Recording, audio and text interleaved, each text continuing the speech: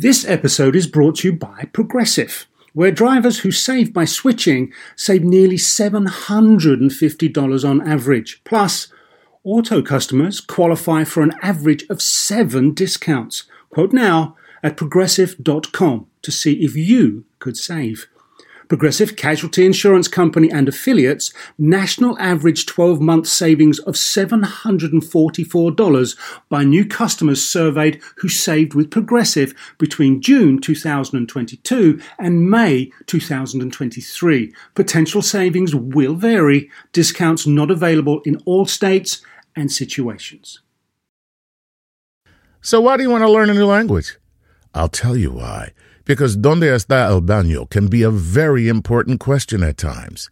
You know, Rosetta Stone is the most trusted language learning program, available on desktop or as an app. Fast-track your language acquisition with immersive lessons designed to teach you to pick up languages in a natural way. I love the fact that I can go from my laptop to my phone to pretty much anywhere and learn the language of my choice. Not to mention, I'm bringing my communication skills to new heights. Don't put off learning that language. There's no better time than right now to get started. For a limited time, Star Talk Radio listeners can get Rosetta Stone's lifetime membership for 50% off. Visit rosettastone.com/StarTalk. That's 50% off unlimited access to 25 language courses for the rest of your life. Redeem your 50% off at rosettastone.com/StarTalk today. Welcome to Star Talk, your place in the universe where science and pop culture collide.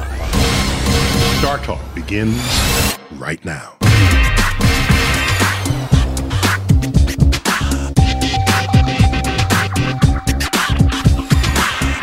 Welcome back to Star Talk Radio. I'm your host, Neil deGrasse Tyson. I'm an astrophysicist at the American Museum of Natural History right here in New York City. And I also serve as director of the Hayden Planetarium. Come check us out sometime. I got with me in studio the one, the only, the inimitable Chuck Nice. Yes. Chuck, welcome back, man. Hey, Neil. Love having you. I love being here, man. And you get into all kinds of stuff. First, you're tweeting at Chuck Nice Comic. At Chuck Nice Comic. Other Chuck Nices were taken, I'm told. Well, yeah. Well, screw the rest of those Chuck Nices. All right, sorry. You were just slow, as you just admitted. That's why I put the comic on there. Also, I was checking your bio in progress. You're doing a show where you're just invading people's homes, which sounds creepy. Yes. Imagine that. A black man home invasion show. That's what. Yeah, it's called Home Strange Home, man. It's Home Strange Home. Me going around to some of the weirdest and most unique homes in America. And calling them out. And calling them out, yeah. And what network? HGTV. Home and Garden Television. Home and Garden That Television. is my sister's favorite network. I love her. Every speed dial button goes to that network. My kind of woman. I'm not going to tell her. She's going to find you by accident. Fantastic. And she's there. I got with me also my friend and colleague, Charles Liu. Great to see you. Professor Liu. Thank you so much for having me. Excellent. Astrophysicist at the City University of New York on Staten Island. Yeah. And I've got you here because we're featuring my interview clips with Alan Rickman. Yes! Alan Rickman. Alan Rickman. By Grabthar's hammer, you shall be avenged. And I didn't. Galaxy Quest. I didn't know this in advance. That was it? I Yes, don't know you if this is did. good or bad. We'll find out. Good reference. Bad impersonation. Maybe that's what it is. So Alan Rickman, you may know him from his role in Harry Potter. He was Snape. Creepy. Define the word creepy. Yes. He's it. Yeah. In Harry Potter.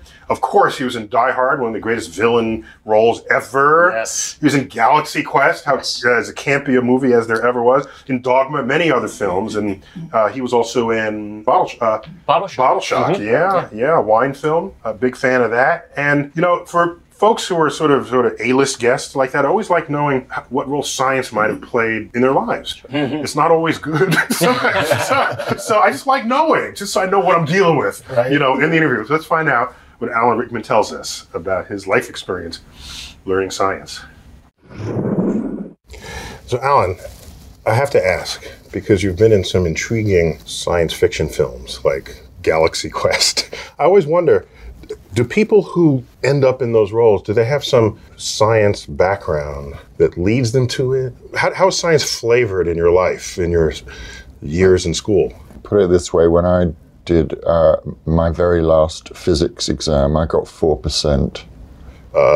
That would be 4 marks out of 100. Oh, 4%. Not 96 because you lost 4 points. No, I got 4 marks. 4 in your physics. And I think they used to give you 1 mark for getting your name right on the top of the paper. And the teacher wrote a hysterical paper, and he didn't mean that it was funny. Wait, so what's the corresponding year in school in America that would be? Is that how old would be when I was about 15 or 16, so high school. Something like that. Yeah, and it's before you choose which subjects you're going to do what we call A-level when you're 17 and 18, and then you go to university. So physics or science was never, ever going to be part of my life. So that when you said, maybe I should be an actor. Well, at least I had an option. Yeah. Makes me wonder, had you done well in physics, we would have never had you as an actor. I don't know how these forces operate. But no, actually, there was somebody in my year who, because it was a good school in that sense. They didn't kind of try to trap you or type you, and somebody in my year which is a very UK thing to do, right? Yeah. I don't know about UK. It's world over. Get a label on people as quickly as they can.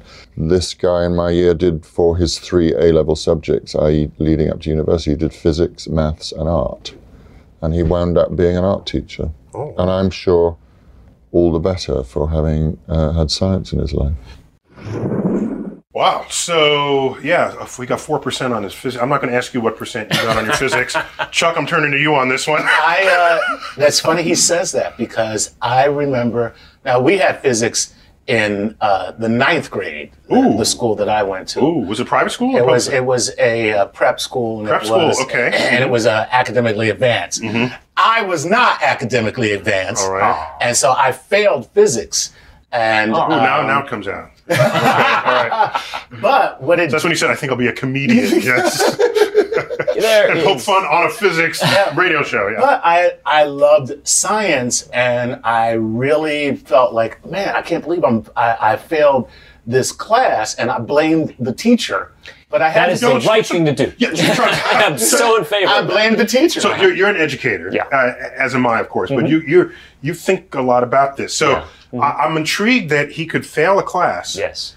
But still embrace the meaning of science. Because when Alan Rickman said he got 4%, he wasn't bad-mouthing science. That's right. He just got 4%. That's right. That's all he was saying. One thing that he said that was so telling, he said that most places in the world, you get tracked into places. Oh, you must be the science guy. Oh, you must be the art guy. Yeah. But the bottom line is, especially in this modern world, you can love anything and be anything at the same time. The information... Without the metrics of an exam to tell you whether you should do either. The information that used to have to be forced into you as training for something is no longer that constrained in the classroom. You can get it anywhere, all over the world, online.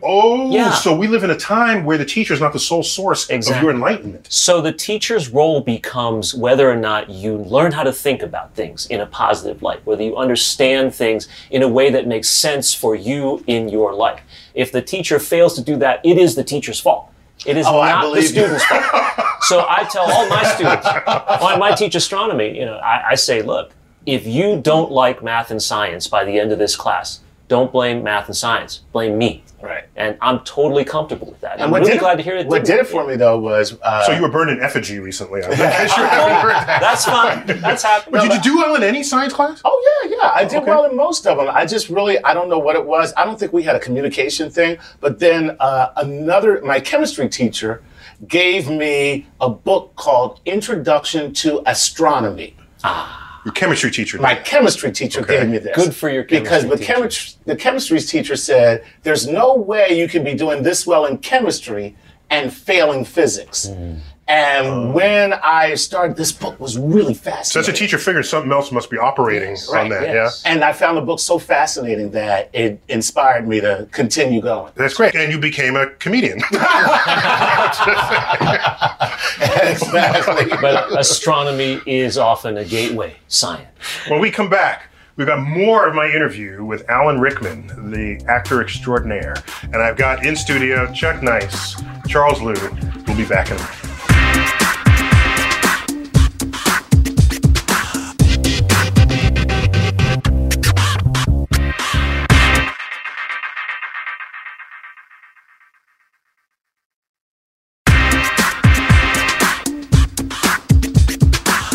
back. Star Talk Radio. By the way, you can find us 3 ways. First, we're just simply on the web at startalkradio.net. We have an archive of all of our old shows. Check it out. But there you can also download us as a podcast, as you can on iTunes. We're also in video form on the Nerdist network of YouTube. So find us there.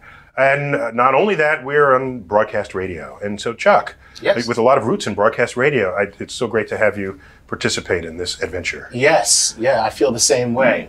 And my roots are deep in broadcast radio. Yeah. So thanks for that. And Chuck, you were a radio broadcaster in college. Yes, I was. Excellent. So we let's put on our radio voices. There we go. All right. Well, I did punk rock once in a while, so it was like, hey, how you doing? It's a hospital. Punk rock.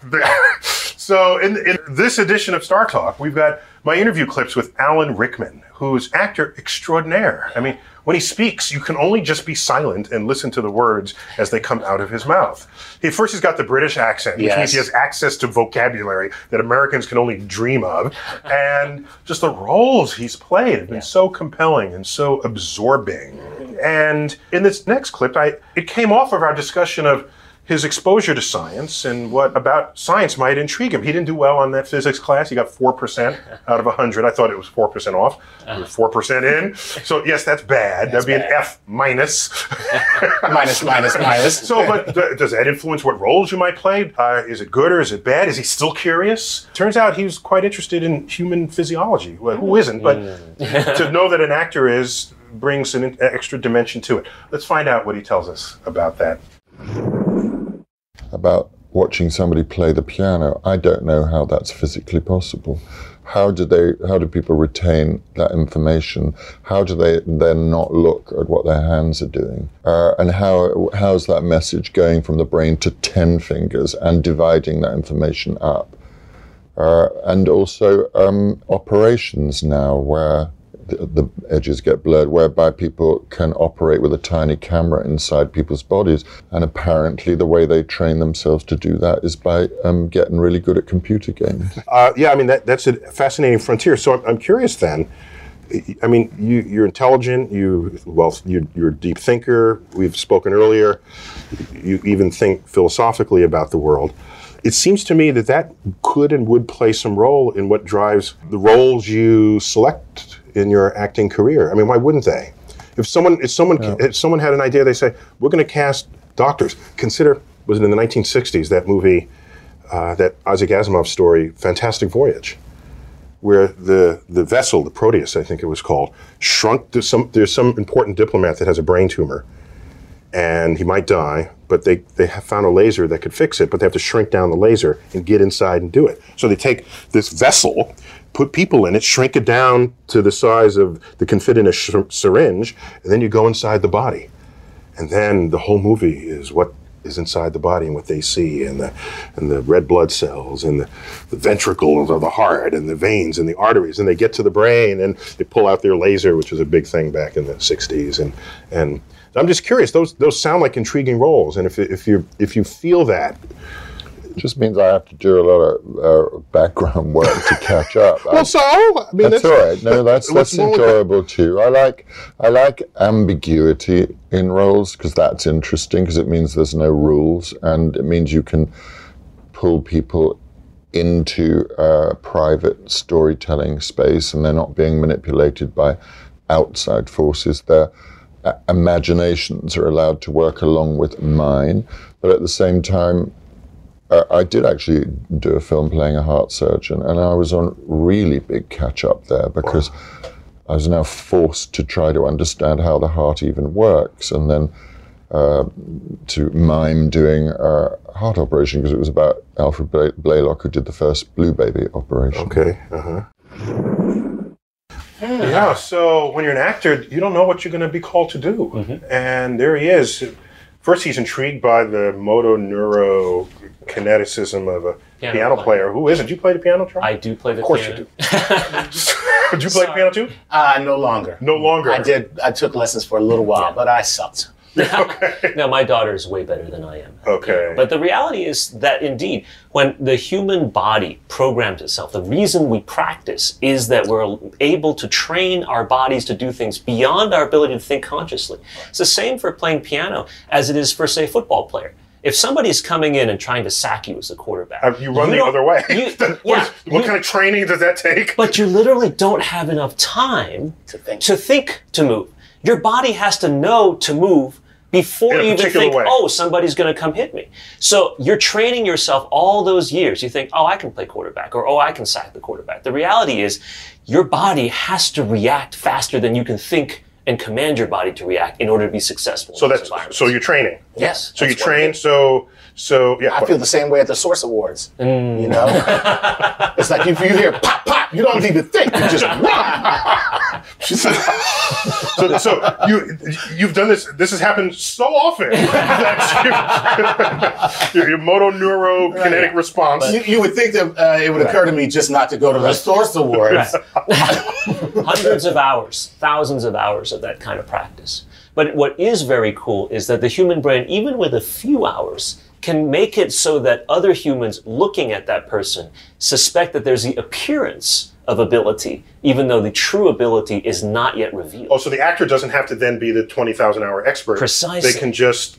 Even 20-hour expert, right. And again, that takes... But they have to know how to mimic. Exactly. And that itself has its own brain, not neurocognitive things. Mm-hmm. So different people are good at different things. It could be, for example, that the maestro piano player particularly can arrange his or her fingers to become very good at playing the piano, whereas the actor or the comedian has the motor neuro ability to find a way to reach those specific aspects that appear to be excellent to others and be able to communicate. You know, when I was hosting Nova Science Now on PBS, we did a segment on your brain learning while you're asleep of something you had done the day before. Right. Okay, so you do a task that you've never done before, and it's hard at first, and you get a little better at it, and you keep getting better, but there's a point where you're just not getting better. You fatigue, I guess, is how we would normally describe it. You go to sleep, wake up the next morning, kick in, you start at a higher level than you left off the day before. Because your brain added the information. It kept going. And it's not just knowledge, it was adding kinetic memory of what you were doing. And so when they say sleep on it, that it actually has meaning. Okay. And I was able to confirm that. I did this with I did it with a video game that required kineticism. I did it with a typing sequence. I did it with a memory sequence. The next day I was better. And so the brain is working. So is your brain like making new neural pathways so that you're better at that? That's what they used to say, Charles. Yeah. But it's just, I mean, we're not growing new neurons, right? Okay. It's just the rearrangement of the chemical pieces that we picked up. It all kind of settles in during that time when you're not doing anything else. So all just sacks of chemistry is what you're telling us. Oh, chemistry, alchemy, magic. Magic. Who knows what it is? But as well you know, Neil, all scientists throughout history who have reached intractable things have at first ascribed them to perhaps magic or divinity, but knowing that that's just a gap until we fill it with more knowledge. What's interesting is it works that way historically, and there's the famous edict or adage from Arthur C. Clarke, where any sufficiently advanced technology is indistinguishable from magic. Right. Yeah. That's and so take an iPhone back to colonial America. No, take it back 10 years ago.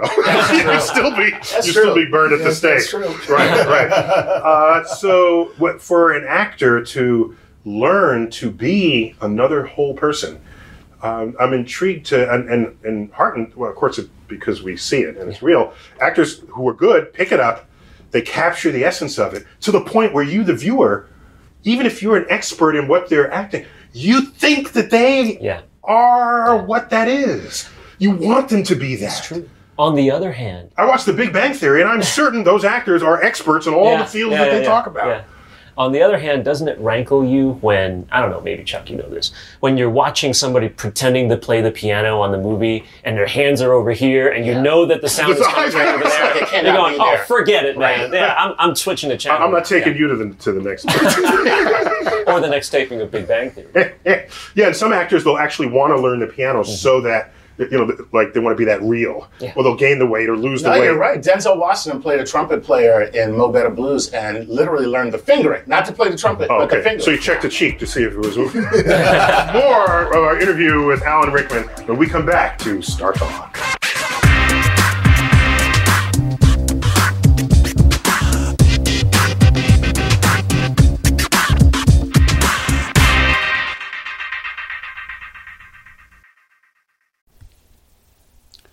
This podcast is supported by FedEx. Dear small and medium businesses, no one wants happy customers more than you do.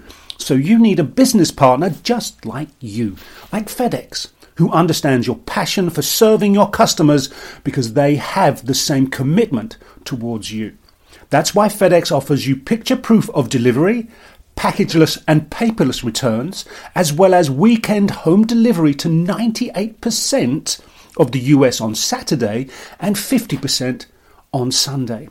See the FedEx service guide for delivery information. What's more, FedEx Ground is faster to more locations than UPS Ground. Trust FedEx for timely deliveries. See what FedEx can do for your business. Absolutely, positively FedEx. Whether you're a family vacation traveler, business tripper, or long weekend adventurer, Choice Hotels has a stay for any you. And that's good, because there are a lot of me's. Choice Hotels has over 7,400 locations and 22 brands, including Comfort Hotels, Radisson Hotels, and Cambria Hotels. Get the best value for your money when you book with Choice Hotels. Cambria Hotels feature locally inspired hotel bars with specialty cocktails and downtown locations in the center of it all. Hey, that's me. Radisson Hotels have flexible workspaces to get the most of your business travel and on-site restaurants. That's me too. And at Comfort Hotels, you'll enjoy free hot breakfast with fresh waffles, great pools for the entire family, and spacious rooms. Hey, that's me too. I guess I'm just going to have to stay at all of them. Choice Hotels has a stay for any you. Book direct at choicehotels.com, where travel comes true. Hey, remember when we did that show about the science of the golf swing? Well, let's take that to the next level. And that's because PXG has developed the Black Ops driver so golfers don't have to sacrifice distance for forgiveness. And the science proves it. PXG Black Ops driver is a breakthrough in driver technology.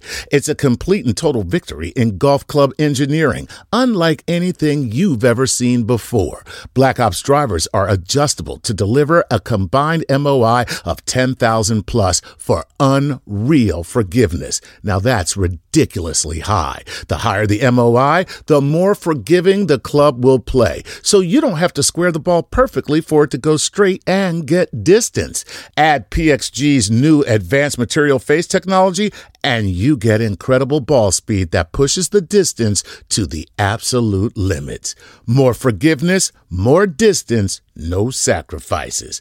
PXG Black Ops driver. Hit your tee shot straighter and farther. The proof is in the science. Learn more and get free shipping on all equipment. Go to pxg.com/StarTalk and use code StarTalk at checkout. That's pxg.com/StarTalk. Use code StarTalk for free shipping on all equipment. pxg.com/StarTalk, code StarTalk.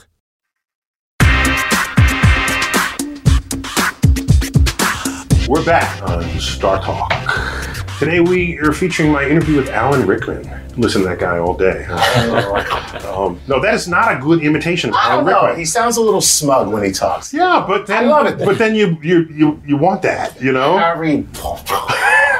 But his last line in the last movie, "You have your mother's eyes," such pathos. You just want to shed a tear for the dude. Yeah, I wanted to shed a tear for that impression. That's why you're the comedian and I'm the astronomy professor. I'm glad you did it, because mine sucked, but that one... Okay, he's done a lot of movies. The movie I'm thinking of right this minute is he was one of the lead characters in the movie Bottle Shock, which chronicles an episode in the history of American ornithology. That's one of those OE words. Yes, oenology. Yes. Well, look, Neil, I hope it's okay that I reveal to the world how much of an enophile you are. This man, folks, is one of the maybe 2 or 3 most knowledgeable people about wine in the whole world. No, that he knows. That I know. In the whole world that I know. You have to let me finish my sentence. Okay, right. But well, thank you for that, for those kudos. But I'm just saying, so I had to go see that movie, and I found out neither of you saw that movie, so I got to do all the talking this segment. Didn't see Sideways either. Yeah, so Sideways is another good one. So I'm just impressed that there's a wine movie out there, and it chronicled this chapter in the history of American winemaking where California is trying to make a name for itself, right? It's got the grapes of the classic wine growing regions of France, from Bordeaux, and especially Bordeaux in this particular case. And so they grow their Cabernet Sauvignon grape. So the most expensive wines ever at auction from France are this grape. You put the plantings here in America, and they're trying to compete. And there was a contest in 1976, our bicentennial year. It was all up with America. And the French said, let's have a contest. You guys are so uppity. Let's put some of your wines against some of our wines. And some people were a little skeptical that maybe the French were trying to embarrass us on our... Because, by the way, the only way you can conduct that experiment is if you taste the wine blind. Right. Right? You can't know in advance, because then you don't trust the judges. Especially the French. Why don't we have a contest where you bring your still? Right, so you gotta work that and play it right. And so Alan Rickman was he one of the judges? I forgot the exact role, but he was there as part of this contest that would be conducted. And so let's check out this clip, and we'll talk more about wine when we get back. All right, so you study your roles as any good actor does, which tells me then in Bottle Shock you had to do a lot of wine tasting. That's not so difficult. Had to do your homework for Bottle Shock. No, well, the real problem with that was we were shooting it all in Sonoma, and so when we came to the scene where it's about a blind wine tasting between French, a true story between French and American wines. Right, where you taste the wine and you're not told in advance anything about it. Yeah. And this was set up in Paris 30 odd years ago by the character I was playing to publicize his wine academy. And this all happened, and his judges were very eminent all French chefs and wine experts. And snobs, basically. Well, they knew what they were talking about. Horror of horrors, the American wines won. That's an extraordinary story. French. But of course, the departure from anything to do with reality is when we shot that scene of the actual wine tasting, it was in about 90 degrees of heat outdoors in Sonoma, where, of course, you couldn't possibly have done that because it would have ruined all the wines. Oh, right. But it was visually stunning. Good. Right, yeah, look, it looked good. Yeah, so there he was. So he was the sort of the British merchant who organized this tasting in France. And yeah, America won. And in fact, I have tasted the wine that won that contest. Wow. It was 1973 Stag's Leap. Stag's Leap? Cask 23. Wow. Cask 23. Was it actually that good? Stag's Leap, 1973. Now, back then, and still... California wines tend to mature sooner than French wines. So when the French lost this contest, they would then say, oh, well, the American, because it's 1976 was the contest, these American wines. The other French wines were in the early 70s, right? So they would say, oh, ours has not shown well yet. Come back in 3 years. We will see who wins then. Big. But by then it was too late. Genie was out of the bottle. Wow. Time magazine was present at the tasting, and they ended up writing about it. No other American press was interested in covering it. You know, there is a California wine called Rocket Science. Yes. In fact, I had some of that yesterday. As good as Stag's Leap? They're coming along. But actually, I'm a sucker for a wine label that has cosmic themes. Yeah. And there's a lot of them. In fact, I think cosmically themed wine labels are like second behind like nature stuff, like Cute flowers animals. and cute animals. Okay. Just check it out. There's some with moons and planets and stars. Oh my. Yeah. It's the Lucky Charms of wine. I could stop. The Yellow Brick Road. That's the next one. Yeah, so I'm quite sure that cosmic themes have infused the winemaking. People might have done well in their Astro 101, and it showed up on their labels. When we come back, more of my interview with Alan Rickman. Alan Rickman. Alan Rickman. Thank you. We'll see you in Oh, that was more. Never mind.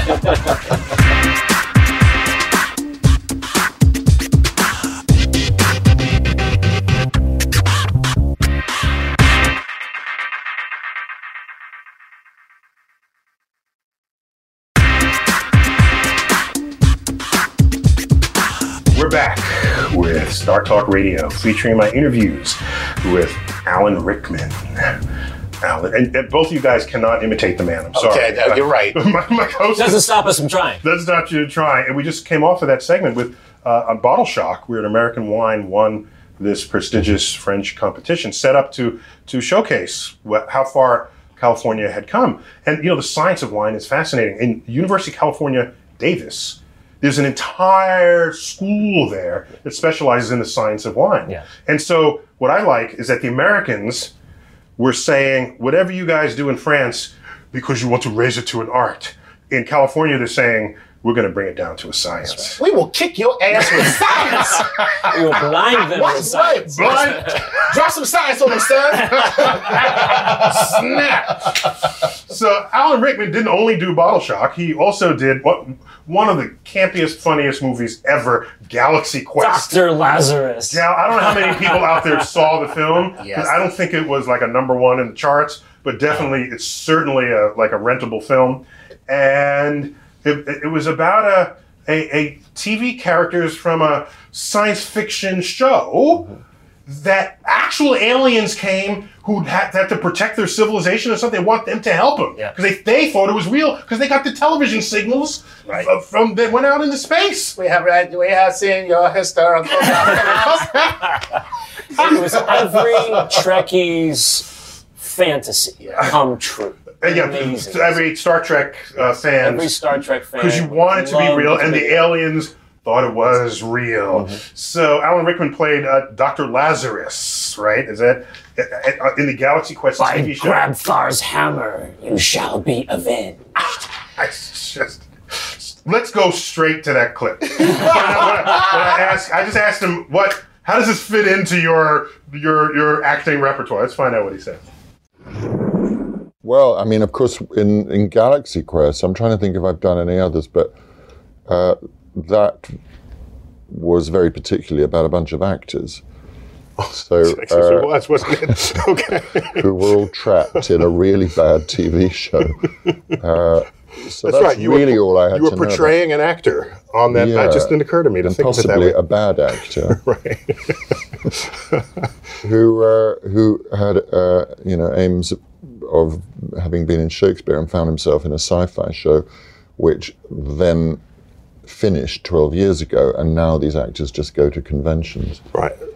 Because and the real alien showed up. Right. Real aliens showed up unnoticed in the crowd of people wearing my costume. The premise is just so crazy. I mean, it's brilliant. Fun, crazy premise. And I'm glad you did it because it's there. So this is in his portfolio of acting roles. I just remember on my note, I had to reference my notes. The aliens in the movie called the Thermians and octopoidal creatures, right? That's what they were. Humanoid form. But they had humanoid form when they were interacting with us. Yeah. But when you saw them doing in their nasty, true form, they were disgusting. No. So they did it for our benefit, so that we wouldn't completely No, they're awesome. completely freak out. Yes. So Alan made an interesting point that there are actors there who may have trained in Shakespeare and find themselves on a hit TV show that has nothing to do with Shakespeare. Rickman played that part to perfection in a sense because He looked a little grumpy in that role, he was right? supposedly Sir Alexander Dane, a distinguished Shakespearean actor who winds up on TV and now looks like a moron. In one scene in the movie, he had to go stand in front of a Walmart-like box store with his friends and say, by Grabthar's hammer. What a savings. At the store. Yeah, and so the whole point of it is that you can take a role and play with it as much as you want, or you can disdain it and say that's not part of you, right? In modern Star Trek lore, people are still going around doing exactly the same thing. In my one cameo on The Big Bang Theory, I chatted with the Raj character, right? Mm-hmm. And because he's the astrophysicist on the show. And I said, oh, so what is your background? Like, he's classically trained in England, and he studied Shakespeare. Yeah. And then I thought to myself, did he ever imagine that he would be best known for like a geeky science kid in a TV hit sitcom? Yeah. And so I guess surely it all folds in, but maybe he's got to go where you got to roll with it. Yeah, you do, and you hate every minute of it until you get a check. Funny how that just makes everything okay. Oh, I'm just really selling my soul here. This is awful. There is no artistic integrity to any of this. How much is this? My God! I'm stealing money. More of my interview with Alan Rickman when we come back to Star Talk.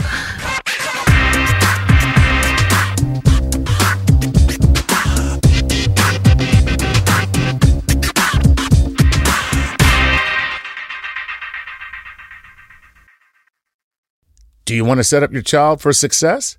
Of course you do. Maybe you want to save money on private tutoring, or maybe it's just out of your budget altogether.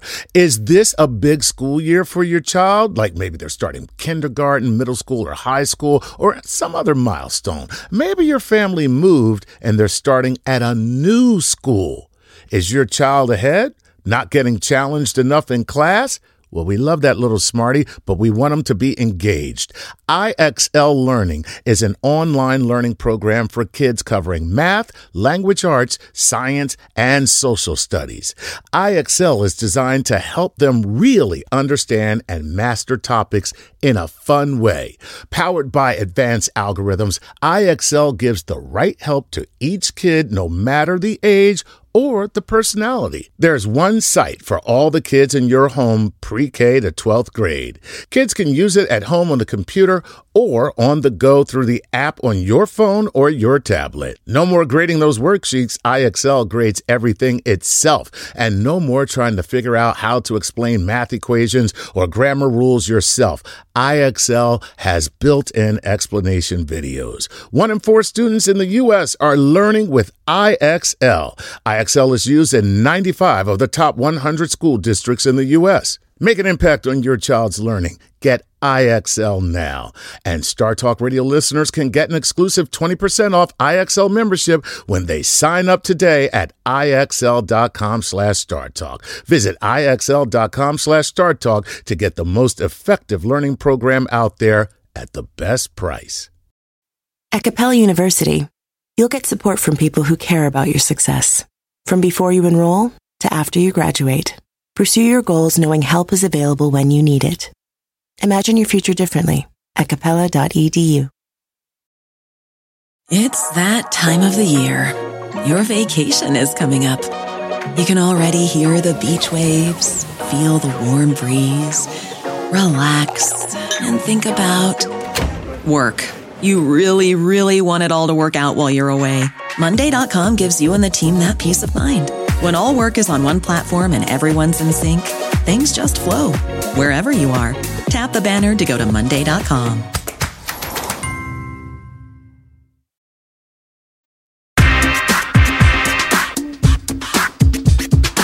We're back on Star Talk. Find us on the web at startalkradio.net. Charles, yes. I brought you on the show. You're an astrophysicist, yes, but you're also like a total expert in so many other things, including the analysis of Harry Potter. Look, Harry Potter's most important relative in the series is named Sirius Black. Sirius, of course, the brightest star in the night sky. Sirius has a brother named Regulus Black, who is also another very bright star in the night sky. Another relative, a female. Sirius is in Canis Major. It is the eye of the dog. Ah. Regulus is one of the stars in the constellation Leo. It's in the paw of Leo the lion. And they have another relative named Bellatrix. Bellatrix. Let me guess. Dog anus. No. She's probably Generally, stars in constellations don't identify the anus. Okay, they try to use the bright star. If the bright star is the eye, eyes, belts, no That's butts. right. No. Now, Bellatrix is one of the stars in the constellation Orion the Hunter, and it means Amazon or woman warrior.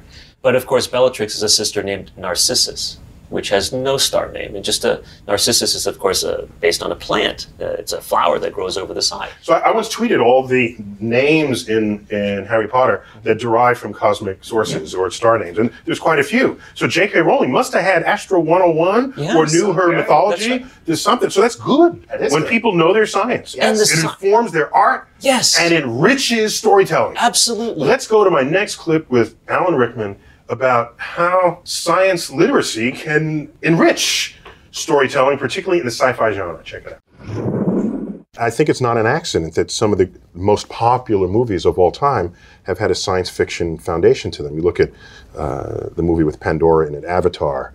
You look at E.T. You look at these stories. It enables you to reach for places, to tell a story that you couldn't maybe tell convincingly with just ordinary people. But they need great writers and they need great stories. It's very easy to just kind of sling the ingredients together and call it a film. And I think there's a danger of that. When I think back to a film like Alien, which I think was an extraordinary experience to see that when that first came out. Yeah.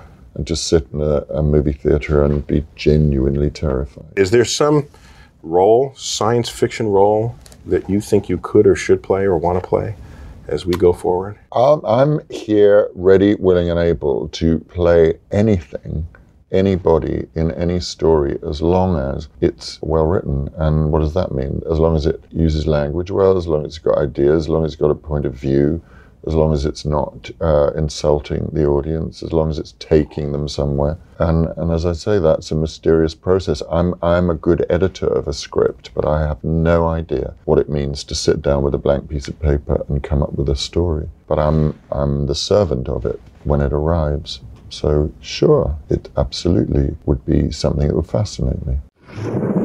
That's Alan Rickman getting... That's pretty noble of him. So what I liked about what he said is he doesn't want the script to insult the audience, but he didn't for a moment say that the script couldn't insult him as an actor. He'll play any role. That's right. Provided that it served the audience. Right. And that was good. He'll take anything, anywhere. That's really important. And science fiction is a tremendous way, just science in general, because there's so much unknown.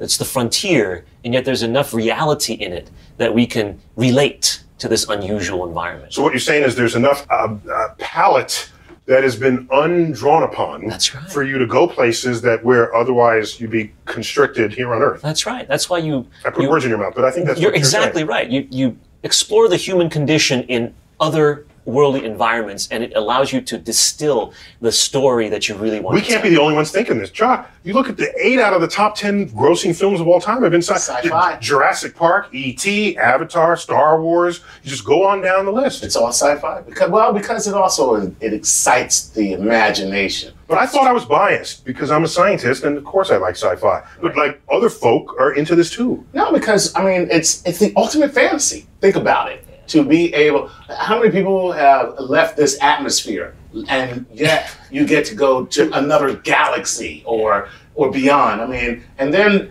pretty much 14 people have left the atmosphere. 14 people have left. That's all. Yeah, that's all. God, that's crazy. Yeah. Well, left to another destination. That's what I'm saying. Yeah. Not just been up and back. Yeah, not just driving around the block. Right. They actually have left to another got their destination. GPS and went somewhere else. Right.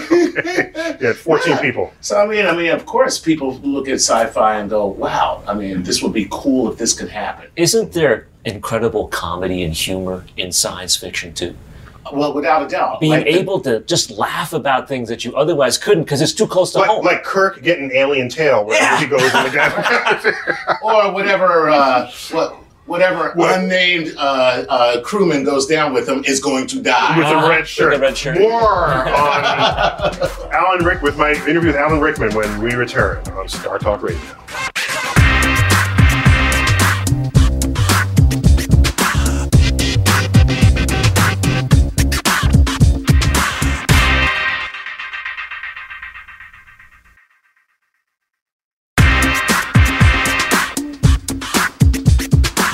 In these lessons, I will attempt to penetrate your mind. You will attempt to resist. Prepare yourself. Led Chilliman. Feeling sentimental. That's private. Not to me. And not to the Dark Lord if you don't improve. Every memory he has access to is a weapon he can use against you. You won't last 2 seconds if he invades your mind. You're just like your father. Lazy, arrogant. Don't say a word against my father. Weak. I'm not weak. Then prove it. Control your emotions. Discipline your mind. We're back on Star Talk Radio, and we've been featuring my interview with actor extraordinaire Alan Rickman. Every role he plays, he owns it. That's true. You can't even imagine anyone else approaching the roles that he portrays in his films. He really does make them all his own. Yeah, I guess that's a good thing for directors. I should have brought a director in here to get them to react to this. But so what I wanted to know from him in my interview was, does he approach a role with any kind of philosophical, like what's his muse as he goes in? And are there roles that he feels more comfortable in, or is as an actor, he'll take on any challenge at all? I just want to find out. So I asked him. Let's see what he says. Do you have larger philosophical goals in how you portray it? Or do you stay focused just on that character in the context of everything else that happens? Well, I mean, I want to be part of a story, so I suppose I would say I don't know how to play a part that isn't involved in a wider context. I need to know who they are and why they are. So yeah, I would rather what I do doesn't diminish the audience. Well, I mean that's an important statement, because in all the roles that I remember seeing you in, you were in a way bigger than yourself. Not in any bravado way, obviously, but just it's like, yeah, I mean I feel that, I see it, I know somebody kind of like that, and you know, whereas there are others, they come on set and they leave and I don't even remember that they were there. And so you're putting something in there that you don't get with every performer. And I see that. It's a mysterious mechanism, acting and theatre and storytelling. It's mysterious. And it involves, you know, you make a choice to be an actor. But is it still mysterious to you? You're in it. You're accomplishing it. It's mysterious to me. I tried it. I have 2 cameo roles, and it's like, this is hard stuff. And I was playing myself. So it's. I think it's a mystery to people who don't understand it. It's just that what's going on there. He's pulling it off and he's making it happen. Just let it run. It is a mystery to actors as well, to a large extent. When you feel it, you know, on film, they go, okay, let's move on, cut, move on. When they've got it, it's often mysterious as to what has happened, if it's all work. So there are people who study emotions. They've just learned this, that they've divided up emotions into 7 categories. Only 7? Only 7? Wow. Well, 7 and all are Let's try to get them now. Are combinations of others. So happiness, sadness. I got 8. Happiness, sadness, anger, surprise, fear, disgust, and contempt. Wait, disgust and contempt are very similar. What's the difference? I don't have contempt of food in which I'm disgusted for having eaten. Oh, okay. So I think you can make maps of how these would combine. And a good actor presumably can summon these at any instant. But what's interesting, when you study these across cultures, there's extraordinary similarity. An angry person in one culture looks like an angry person in another culture, right? There's no one smiling out of anger in one place and showing their teeth in another. I mean, there's a commonality across culture. So Are you sure? That was a creepy face, Charles. Don't do that again. You're scaring me. Did that create disgust? I don't know. That's an 8th category here. Charles freaking out. Is creepy a category? Creepy. We need creepy here. But his comment about the mystery of acting is so dead on. It's only a mystery because we haven't studied and understood it yet. Are you sure? Not because it's mystical or anything. Well, in the same sense that you still really can't tell which painting is more beautiful, this Renoir or that Monet. There's an aesthetic to it. Sure, we can try to quantify it scientifically, but is there a part of it that will never, ever be able to be quantified, into these categories? I don't think so. I think one day we'll put electrodes on Chuck's head, and when he says angry, and I'll see what part of his brain lights up. Mm-hmm. When he says I'm happy. All of it. That wouldn't be useful. The whole brain lights up. Oh my God, his brain is one big giant light bulb. What happened? It's just one organ. We won't like him when he's angry. So it's an intriguing fact that an actor can summon these emotions on command, deliver them, be convincing about it, and they're not even feeling that unless in any derived way. A lot of them will say they create the stimulus. Right. So nothing external to them created the stimulus. Right. But they create the stimulus in us. Yes. They themselves, whether or not they feel it, can convince us that they feel it. That's a scientific thing in the receiving side, and that's not all just a transmission side. Which means they're really good emotional liars. Exactly. I wonder what it is to be married to an actor. Awful. Can't trust them for a second. You don't know. Are they lying? Are they telling the truth? Of course, I still love you, honey. You're my world. Right. It's like, not. We got to start wrapping this up. My gosh. Oh, this was such fun. a good time. Chuck and Charles and Chuck. Thanks for being on Start. You've been on Start to Talk before. Yes. This will not be your last time. I promise. Thank you so much. And such Chuck, a pleasure. I'm going to find you on Friday nights. My sister, who loves home and garden television, she's going to find you by accident. That's right. She's going to call me in panic. Will it be creepy when you break No, it it won't be creepy. Only if I actually came in your home. You've been listening to Star Talk Radio, brought to you in part by a grant from the National Science Foundation. Give it up for the NSF. Yes. I'm your host, astrophysicist Neil deGrasse Tyson, and as always, I bid you to keep looking up.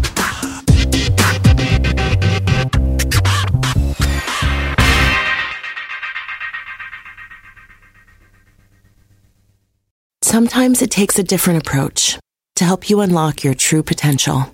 With Capella University's game-changing FlexPath learning format, you gain relevant skills you can apply to your career right away.